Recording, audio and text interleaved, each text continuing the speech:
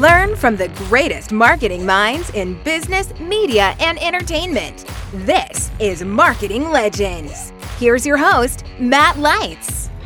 What is happening, friend? Matt Lights here, and we have got an amazing episode for you. My good friend, Andrew Warner. This is the guy who has interviewed countless just business moguls, the greatest people in business, and I get to interview him. And you're about to learn a tremendous amount, not just about media and podcasts, but also really how to get a business that just grows and scales. Andrew had a massive exit at a very young age, and he's about to throw it down for you. So he's here to support a cause called Junior Achievement that's helping young people prepare them for success. So if you'd like to learn about this cause and more importantly, get some of Andrew's very best training from Mixergy greatest hits, then what you need to do is go to marketinglegends.com/Andrew. And with that said, let's get it on. All right, welcome to Marketing Legends, here with my buddy, Andrew Warner. Andrew, I got to ask you right out of the gates, my man, the last time that I saw you, I got left on a cliffhanger, all right? We were both speaking at a mini chat event, and we were sipping some scotch, and you told me that you had a goal of running marathons on 7 separate continents, and that you had done it on 6, and that you had one small task to achieve, which was running a marathon on Antarctica. I have no idea how this story reaches. Please, I've been just waiting. How does this end? I gotta tell you, it was so hard to get to Antarctica. It turns out there are all these international treaties designed to keep any one country from either taking over Antarctica or starting to flood it with their own people and, corrupt it with tourism. So I was not able to get there for the longest time. I made phone calls to everybody. I called up a cruise. I said, look, I'm not allowed to get on Antarctica unless I have some multi-year wait list that I've cleared to get to run a marathon there. I called the cruise and I said, what if I just get on your cruise ship? I know you're going to go into Antarctic waters. Can I then run a marathon on the boat, around the boat? Oh, that's weird. You can't do that. And I said, will you please try? I'm someone who wants to find a solution. And she said, okay, let's take a look. And she looked and she said, no, it's not safe. It's going to be icy even on the boat. If you run, you could potentially get hurt and fall in. So I said, I can't give up on this. I got to find a way. And I just kept going online and saying to anyone who will listen, I want to run a marathon on Antarctica. And this guy, Eric, who is a nurse who has helped people at marathons all over the world, said there's an organization called Antarctic Logistics and Expedition. They help set up the marathon on Antarctica. They help people who are crossing Antarctica by sledge, by skis with a sledge attached to them. So contact them. I contact them. I say, I need to run a marathon on Antarctica. They said, we don't have anyone organized here. I go, I will do a solo marathon. Can you get me there? They said, okay. It was about $25,000 to get on their plane. They get this old Soviet plane to take me to Antarctica with a few people who are going on expeditions on their own. I sleep in a tent for about a week, waiting for the temperature to be right. And then I go and I run my marathon. It was the best marathon I'd ever done. And I did do all continents. But the best part of it for me was, and you could see in my energy, how hard it was to get on there. The excitement and also the nervousness. And will I look like a fool with Matt and everyone else who's been following this if I can't get on it? Was the most exciting thing to try to overcome and then to overcome. And yes, I did. And I'm so glad I did it before COVID. Congratulations. Yeah. And I thought the hard part was going to be running the 20 whatever miles in the cold. Just getting your physical body. I mean, what a testament. You ask, we're going to get on here, talk about strategies and tactics, but it's what makes successful people successful is they're willing to go the extra mile. No, you cannot run a marathon on deck of an ice.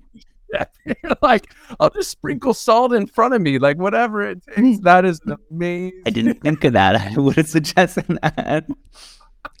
What an amazing story. Well, Andrew, the last time that I saw you was the first time that I met you, and you were so gracious to invite me to a mixer that you had. And what we do, we have a little tradition when we have a valued guest like you on the show, we like to send them a swag box in the mail. And I just learned before recording this that you haven't yet opened your swag box. So from what I understand in the marketing world, it's a really cool thing to do an unboxing.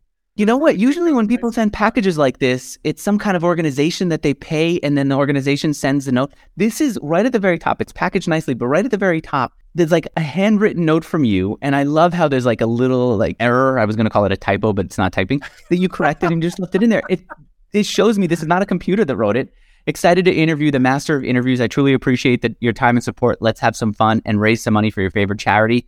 Thank you so much for doing this. And this is enjoy the scotch.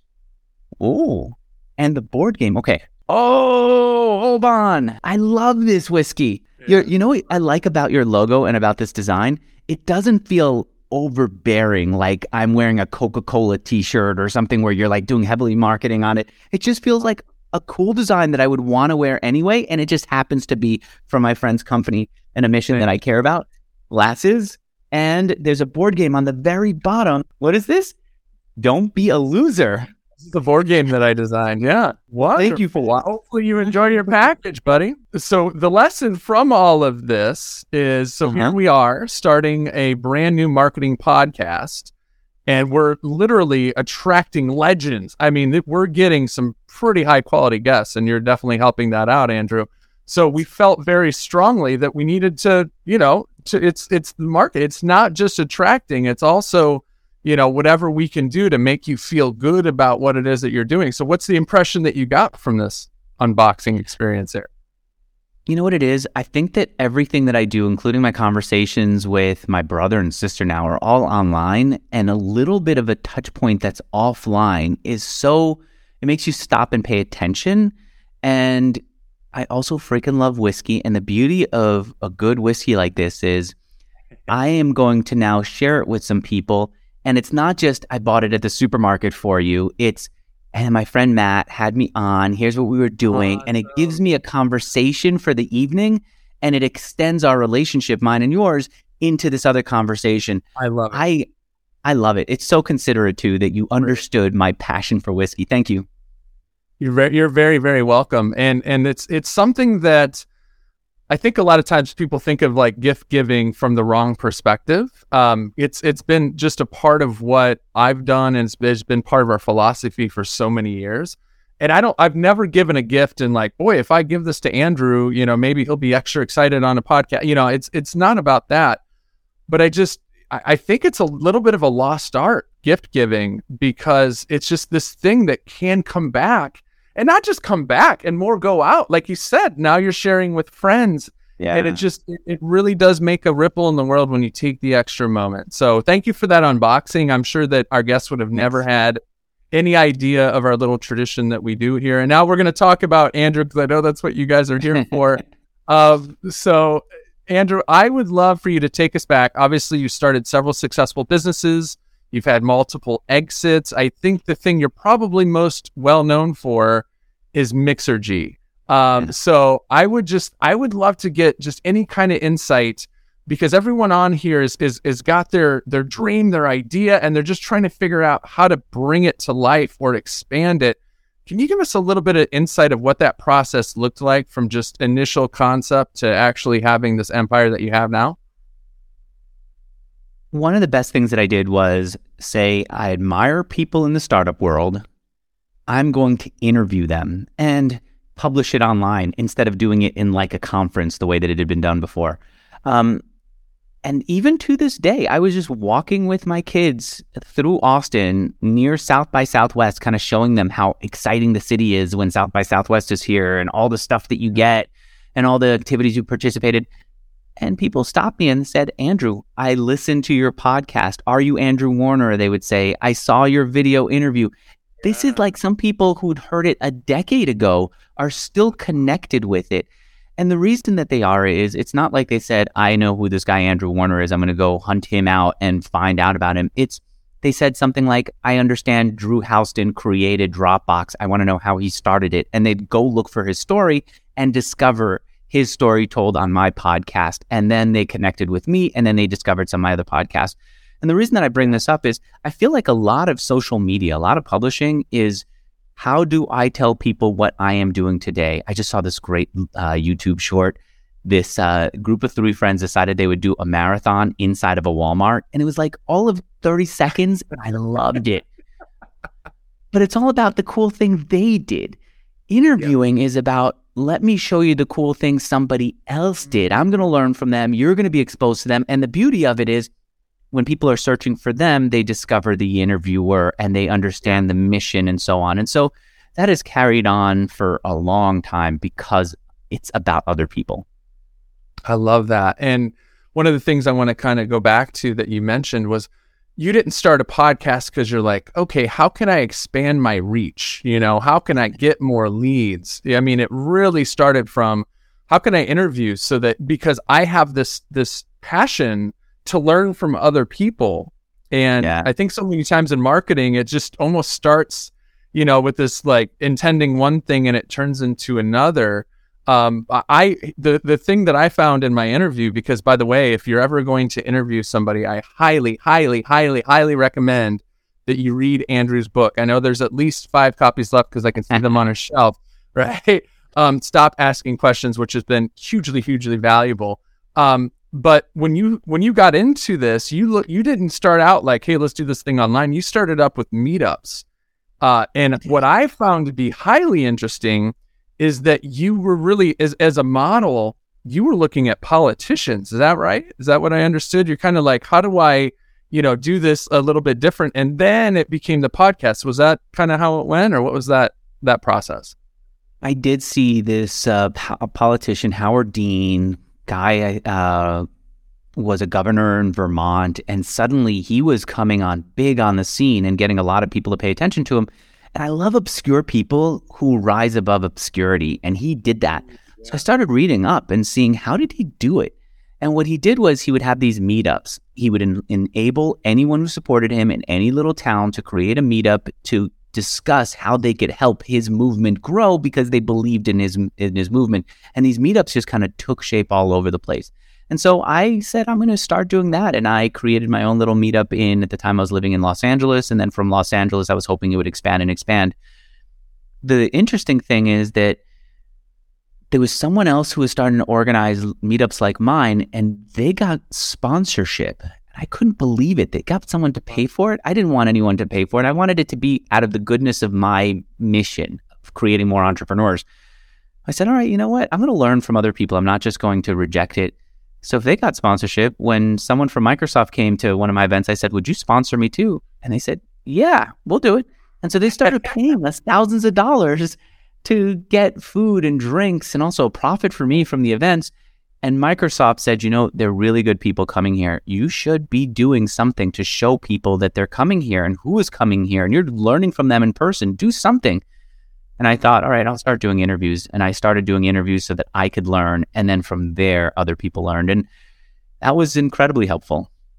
That is amazing insight. I mean, first of all, no matter where our listeners are in their business, everybody's looking for that breakthrough. So the fact that you're studying those people who have this quick come up, and this one politician in particular, but the big thing here is that you led with, how can I bring people together with my mission?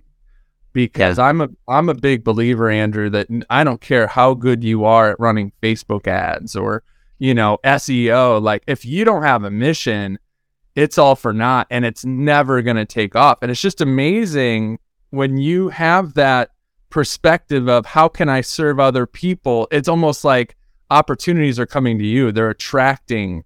Whereas I think a lot of times, I don't know how you feel about this, but when it's like me, leads, buyers, and that, it's almost like sometimes you're pushing it away. But in this case, you're like, whoa, here's money. It really is an attraction process, isn't it? It is, and I wouldn't have thought that. I grew up in New York where Wall Street was like the number one industry, and it was all about how can you make money for yourself. And truthfully, Matt, I loved it. I loved the idea of like selfishness as a way of working.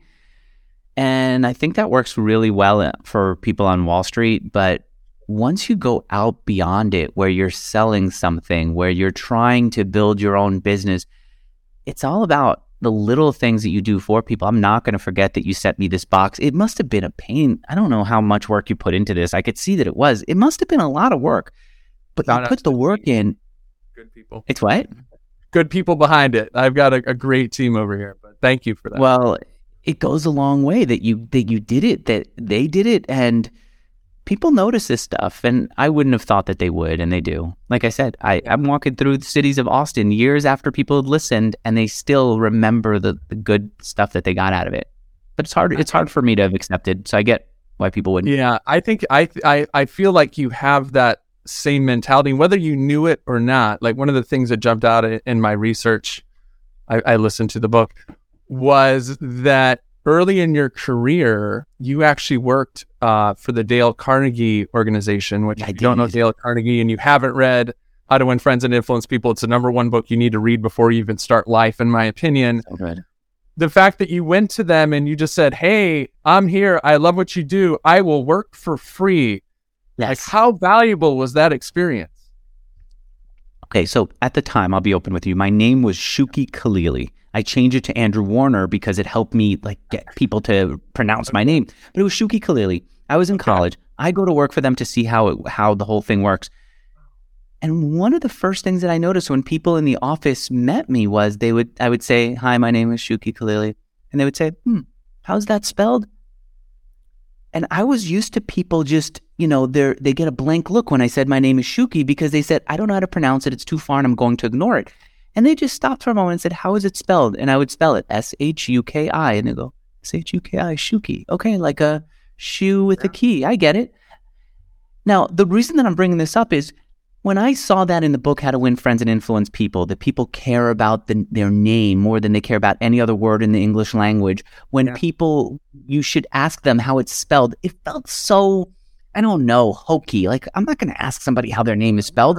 To see it done in person and to feel good about it when it's done, to me, brought the concepts of the book to life and also showed me how I could do it and made me believe it more. And I found that that's true a lot in my life, that if I could at any moment find someone who's doing the thing that I'm reading, find someone who's doing the thing that I'm studying, I want to be around them as much as possible so that I can see how they do it and see how the concepts that they've written about, that I've studied, that I know work, actually are brought to life. In any way that you can. And I, first of all, thank you for sharing that. That was a big share, the fact that you changed your name. And I think, obviously listening to this, probably, I don't know if anybody out there is getting ready to go change their personal name, but to the point of how many domain names are hard to spell or business names that are hard to spell, or, it really is a big deal. You made a branding move, whether you knew it or not back then. It really was a branding play. So thank you for coming to the table with that. And I just want to say, Andrew, one of the things that I just think is amazing about you is just your transparency. I mean, the fact that you'd share stuff like that. One of the things that I love about the Mixergy membership, if you guys haven't checked out Mixergy.com, highly recommend that you do so. But you're not, while so many people out there are just trying to point to their achievements and, look at my cool stuff and I'm so flashy, you're doing the opposite. Like, you got a whole section that's about Mixergy fails and the things that you've screwed up.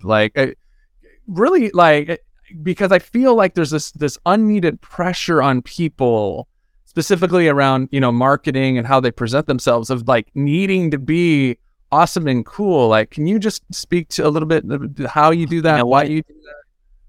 It was one of the hardest things for me to do. I got on camera and I said I failed. And I failed by trying to create an online invitation site. And I just was pouring hundreds of thousands of dollars into it, and it wasn't working. And my own wife, when she organized a birthday party for me, used Eventbrite instead of my invitation site. So I went online and I said I failed. And it was really painful to admit, because I did want people to think I was successful and smart, and I believed it about myself. But the beauty of that was that gave everything else I did a sense of mission. When I was in an interview and I said, I'm doing this interview because I failed and I don't want to ever make that mistake again, and I'm here to learn from you, the person got on board to support me. When I was working with someone who I hired and they would see that I would work harder, and I told them, look, it's because I failed before and I can't have this happen again to me, they would be on the mission and say, okay, we are going to overcome that. It was such a good clarifying vision I failed at this. Here's what I'm trying to do. And I think that there are a lot of people who are like, after me following up and saying, I'm going to do my own podcast or create this other content online. And they're always looking for what can I do to show what I know. And it becomes really overwhelming in a world where there's so many people who are so much smarter than you. So if you're great at social media, Gary Vaynerchuk is going to beat you. If you're great at business, Mark Cuban is going to beat you. And he's out there talking. They all are. But if you could say, look, I've failed. I'm going to try this thing. Let's see what happens. If I fail, then I'll try a different thing. It brings people on a mission. It makes them care, and it gives you a sense of what you should be doing. By the way, I don't know if this shirt, it's a new shirt. I don't think it looks great on camera because look at this. The top button opens up, and unlike you, I don't have a good-looking chest. I'm going to I think you should go one more down, man. Like, you should. It's not too much. If you're going to be all right, deep, man, deep V. Okay. All right. I trust you. But hey, we're talking about being humble and allowing your mistakes to come through. So I will be open about it. I don't know. I love the shirt, but I don't know how it looks on camera yet. We'll see. But thank you. I think that that's a valuable lesson for people to take with them. And one of the other things that I really appreciate you, because I have been watching your interviews and studying and trying to learn from you, is that while you by no means expect perfection, the one thing that I've really noticed is that when it comes to your listeners, right, which ultimately are your customers, you go to bat for them in every way possible. And to go so far as to, I've seen you get on interviews. In fact, when I signed up for Mixergy, which is a tremendous value, one of the first things that I got was one of your worst interviews. And on this interview, you just really felt like the gentleman that you were interviewing was not doing a service to your guests. And I don't think that you were rude, but you certainly, you let them know how you felt because you were fighting for the listener and you could feel that. So in regards to marketing, because I think a lot of times marketing and product kind of get separated maybe more than they should. It's like, hey, we're out here just, promoting. We got the product, but where the great companies recognize that their product is the marketing in a lot of ways. How do you, is this an attitude that you've adopted with time, or just, how did you get to this place where, you have such a high level of excellence for your interviews and you just, you always make sure that it's not the person that's talking to you that matters. It's the person on the other end that matters. It's really hard to fake it in a long interview. I don't understand. Like I was supposed to do an interview with someone who was huge in the Ruby on Rails community, and everyone in my audience who at the time was listening live was excited to talk to him. And I realized I don't know what Ruby on Rails is or how it works. I didn't know any of that.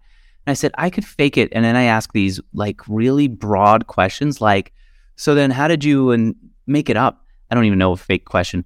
Or I could just say to him, actually don't even know what Ruby on Rails is. What does it mean? Why does it matter? And for many of the people in my audience, it was a dumbed down question. They understood it. They're developers. They got it. And so they could tune out of that one. They would have tuned out anyway if I pretended I knew it, because they would have sensed that Andrew doesn't know what he's talking about.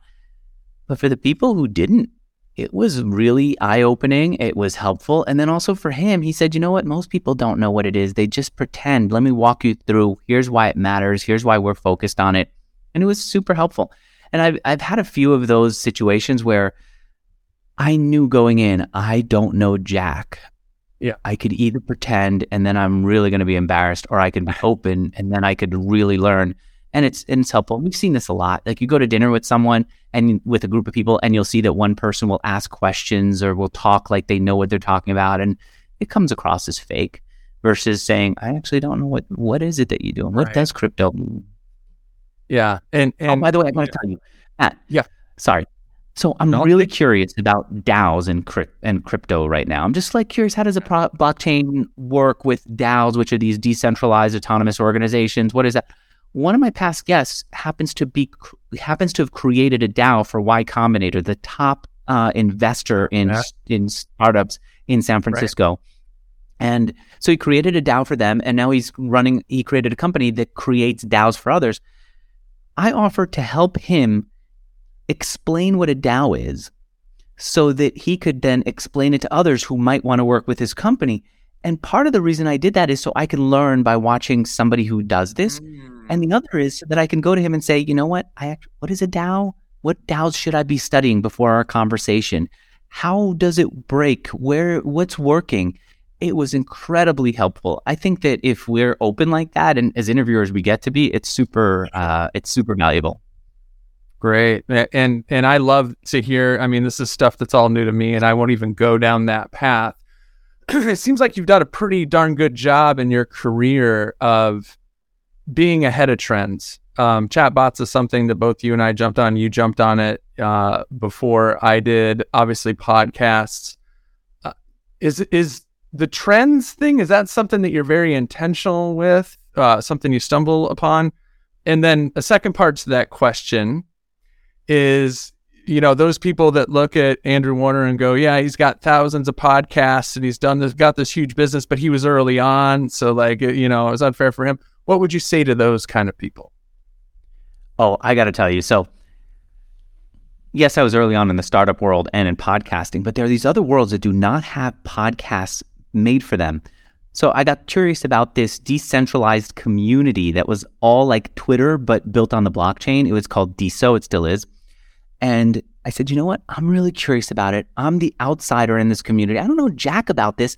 I created a podcast just for that little community where there was hardly anyone on it so that I could learn how it worked. Oh, it's awesome. Within that community, the top people who were active in it would refer other guests for me to talk to. If I called within that community, or I didn't call, I would email, or you go on these different chat groups and you ask questions, they would say, Andrew's about to do a podcast for this community and could maybe reach outside of this community. Let's answer his questions. And so you may not be able to be the startup podcaster of the year. Maybe you will be, but probably you wouldn't. But if you could find an underdeveloped community, an underdeveloped topic, and go into that, you could lead that. And if it grows, you grow with it. And if it doesn't, you start to expand slowly outside of it. That is the way to go. And so that, I think, is the way to create a podcast today. I love that. And I don't know if there's a formal name for this principle, but I think it's so important to wrap your head around the fact that the way that these things work, whether it be, podcasting or sales or affiliates or whatever, it is sometimes things just come in spurts and in pockets, right? Like you could literally, obviously, Andrew, like you're in a position now where it's a little easier because of, your existing podcast. But like when you're first getting going and you're like, man, I need some guests. And it might feel like it's so hard to get that first guest and maybe the second guest and maybe the third guest. But then the fourth guest is totally awesome. And they're like, oh, I can refer you to A, B, C, D, E, F, G. And then it just, and I think understanding that that's the way that business really works. It doesn't go in this consistent and linear line. It happens in this like, boom, breakthrough, breakthrough. Did you experience that in your podcast and other businesses? For sure. There were so many months where I would go through all this work to edit. Back when I started, I was removing ums because guests hated removing ums. Today you can use Descript and have it removed like that. Literally, you press a button, the whole thing goes away. But back then I would go and hunt it down. And I remember spending an hour, sometimes 3 hours editing an interview, publishing it, and fewer than 100 people would watch it. And I go to my wife and say, this stinks. Why am I even doing this? It was so painful. And then eventually people started coming to me, and now I have a hard time saying no to people I don't want to have you on. And that's the way it worked. And it's difficult. And the only thing that kept me going back then was just saying, I need this to be so valuable that it's good for me. I think that selfishness, the way that Wall Street had it when I grew up in New York, was just, it's too much. Selfishness in the sense of, I want to also learn something from this, get something from this, is really helpful. So if I'm helping Ben figure out how to explain DAOs to his potential customers, I'm useless unless I say, what do I really want to get out of this? I'm trying to learn what a DAO is. Let's make sure I ask that. And that makes it valuable regardless of whether Ben decides to continue with me or not, regardless of whether there was an audience for my podcast, and regardless of whether there's anyone who cares about what you're out there creating. what's useful for you, regardless of whether this thing works out for other people or works out at all. I love that. And just kind of trying to have that ability to zoom out and recognize that you're in one piece of this path and you never know, where you're going to end up. Who would have known, Andrew? I believe your first business was greeting cards. Was that the first one that you started? I mean, smashed it, right? Go ahead and brag for a minute. Yeah. What was the end result of your greeting card company? We ended up selling it to this California company, and then I moved out to California and discovered a whole new lifestyle for myself. It was life changing. I mean, literally, my life is way better. I'm going to ask this because you would ask it. How much did you sell it for, Andrew? Are you willing to share that? This is a greeting card company, right? I won't say the number. I will say that it wasn't that much. I'll tell you what I wanted. What was important to me was to have life-changing money in my bank account, and I just wanted to take out the cash that we made. We made a profit from it on a regular basis. I just wanted to hold on to that and move on out of the business, and that's all I wanted. And so I'll be open and say that it wasn't a huge exit. The exit for me was, can I come there and then leave after 30 days because I'm burned out? And the company that I sold it to said yes. It was American Greetings wanted to buy us, but they wanted me to work for them for a year afterwards, and I said, I'm just too burned out. This little Los Angeles company that created MySpace wanted to buy us, and they said, we don't need you, you can move on.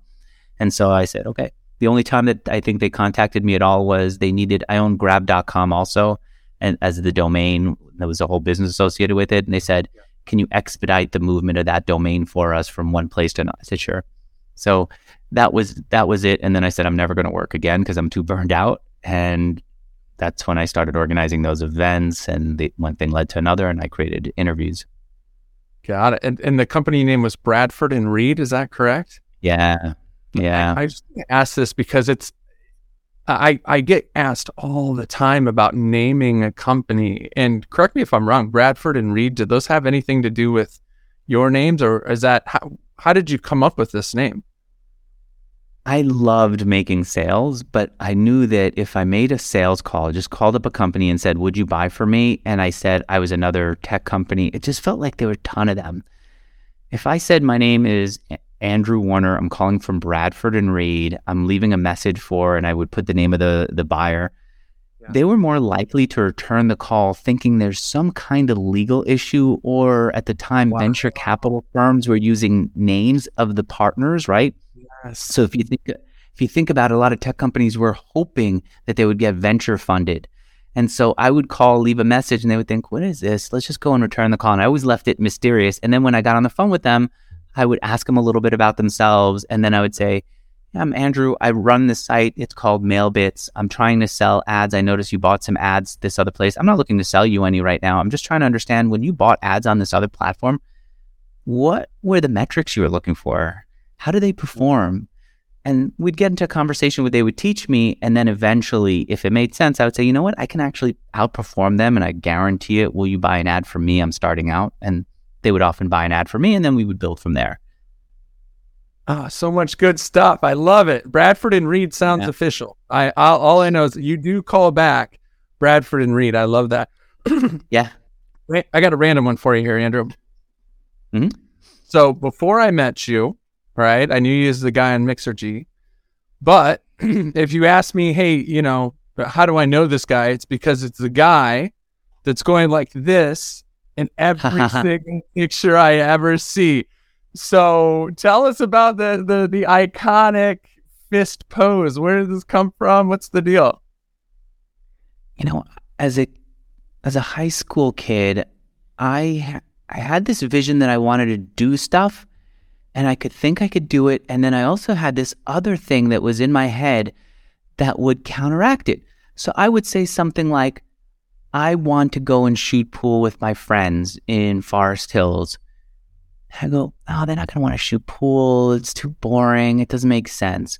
Or I also want to go and start a company like this kid that I read about. I can do it. Go, yeah, but his parents were born in America. They understand about how this stuff works. My parents are not going to be able to help me. I just can't. So I recognized that I almost had these two trains of thought, and I visualized it before going to sleep as like one that was moving forward and the other that was moving backwards. And I recognized also that no matter whatever my mind wanted to do going forward, the other part would want to go backwards. And the part that wanted to go forward was true. It was the sense that, yeah, of course I could start this business just like the kid that I read about. I didn't need my parents. The part of me that goes, no, your parents don't speak English, they don't understand the language, whatever it is, wasn't helpful at all. And so I recognized that, but I also knew as I got older that there are times when I gave the fake part of my mind more attention, and I would pay attention to what it said a lot, and then I would screw up. So for example, I went for a 5-mile run, and the whole time I thought, oh, my girlfriend at the time is going to see that I'm not very fast. This was when we flew to Florida, my brother and I and my girlfriend, and we were running this 5-mile race. And I kept saying, she's going to see that I'm not going to be able to finish this fast. She's going to think all this running that you're doing is stinking. You're not really a good runner. And I stopped in the middle of a 5-mile run because this like countermind stuff was going on. Anyway, coming back to the beads, I discovered that on a meditation retreat that I can actually constantly repeat the stuff that I think is true and that I want, which is, in the running case, it would have been, I can run 5 miles. I can run 5 miles. Running makes me feel free. But how do I hold myself accountable to actually think about it and not allow my countermind to dominate my thought process?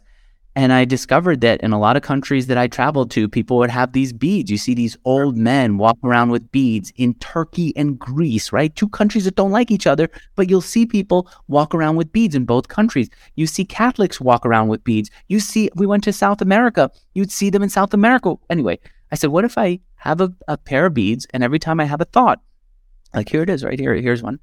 Every time I say, running makes me feel free, instead of, oh, I can't run, or I'm not going to look at, running makes me feel free, and I move a beat. Running makes me feel free, and I move a beat. Running, right?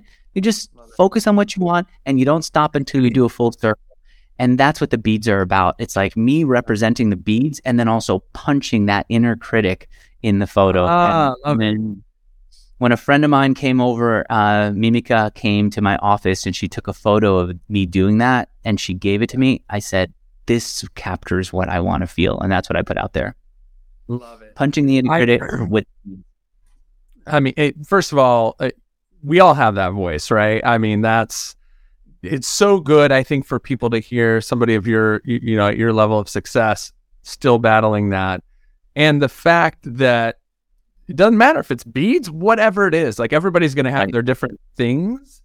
Like it's just fine to create your little weird thing and always anchor back to it, because it's not like there's going to be a day where that voice is just going to shut up. Like it still happens. I get it all the time. I mean, just this podcast, Andrew, I can't tell you how many times I'm just constantly like, oh, dude, I have no clout. Nobody knows who I am. Mm-hmm. These guests aren't replying to me. Maybe they don't I wouldn't have thought. Yeah, it's just, it's just constant. So I need to get my set of beads. I love that. And the other thing I love is the fact that, it's not only a thing for you, but because of the fact that you use that photo consistently, it's created this brand, right? Like, yes. I mean, you're a handsome guy. Maybe they recognize you, maybe they don't.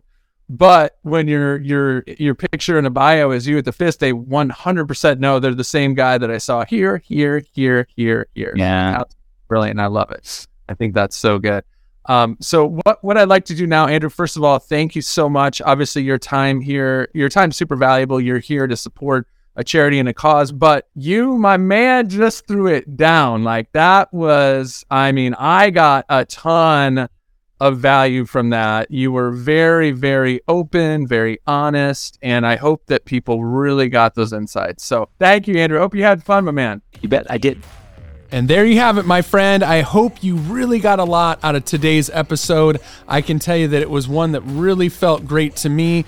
If you want to learn more from Andrew, and more importantly, you want to get your hands on some of the greatest interviews that he's ever done. We're talking about owners of multi-billion-dollar companies, people who have sold their company, how to market, how to generate more leads, and you want to get it all for as little as $1, what you need to do right now is go to marketinglegends.com/Andrew.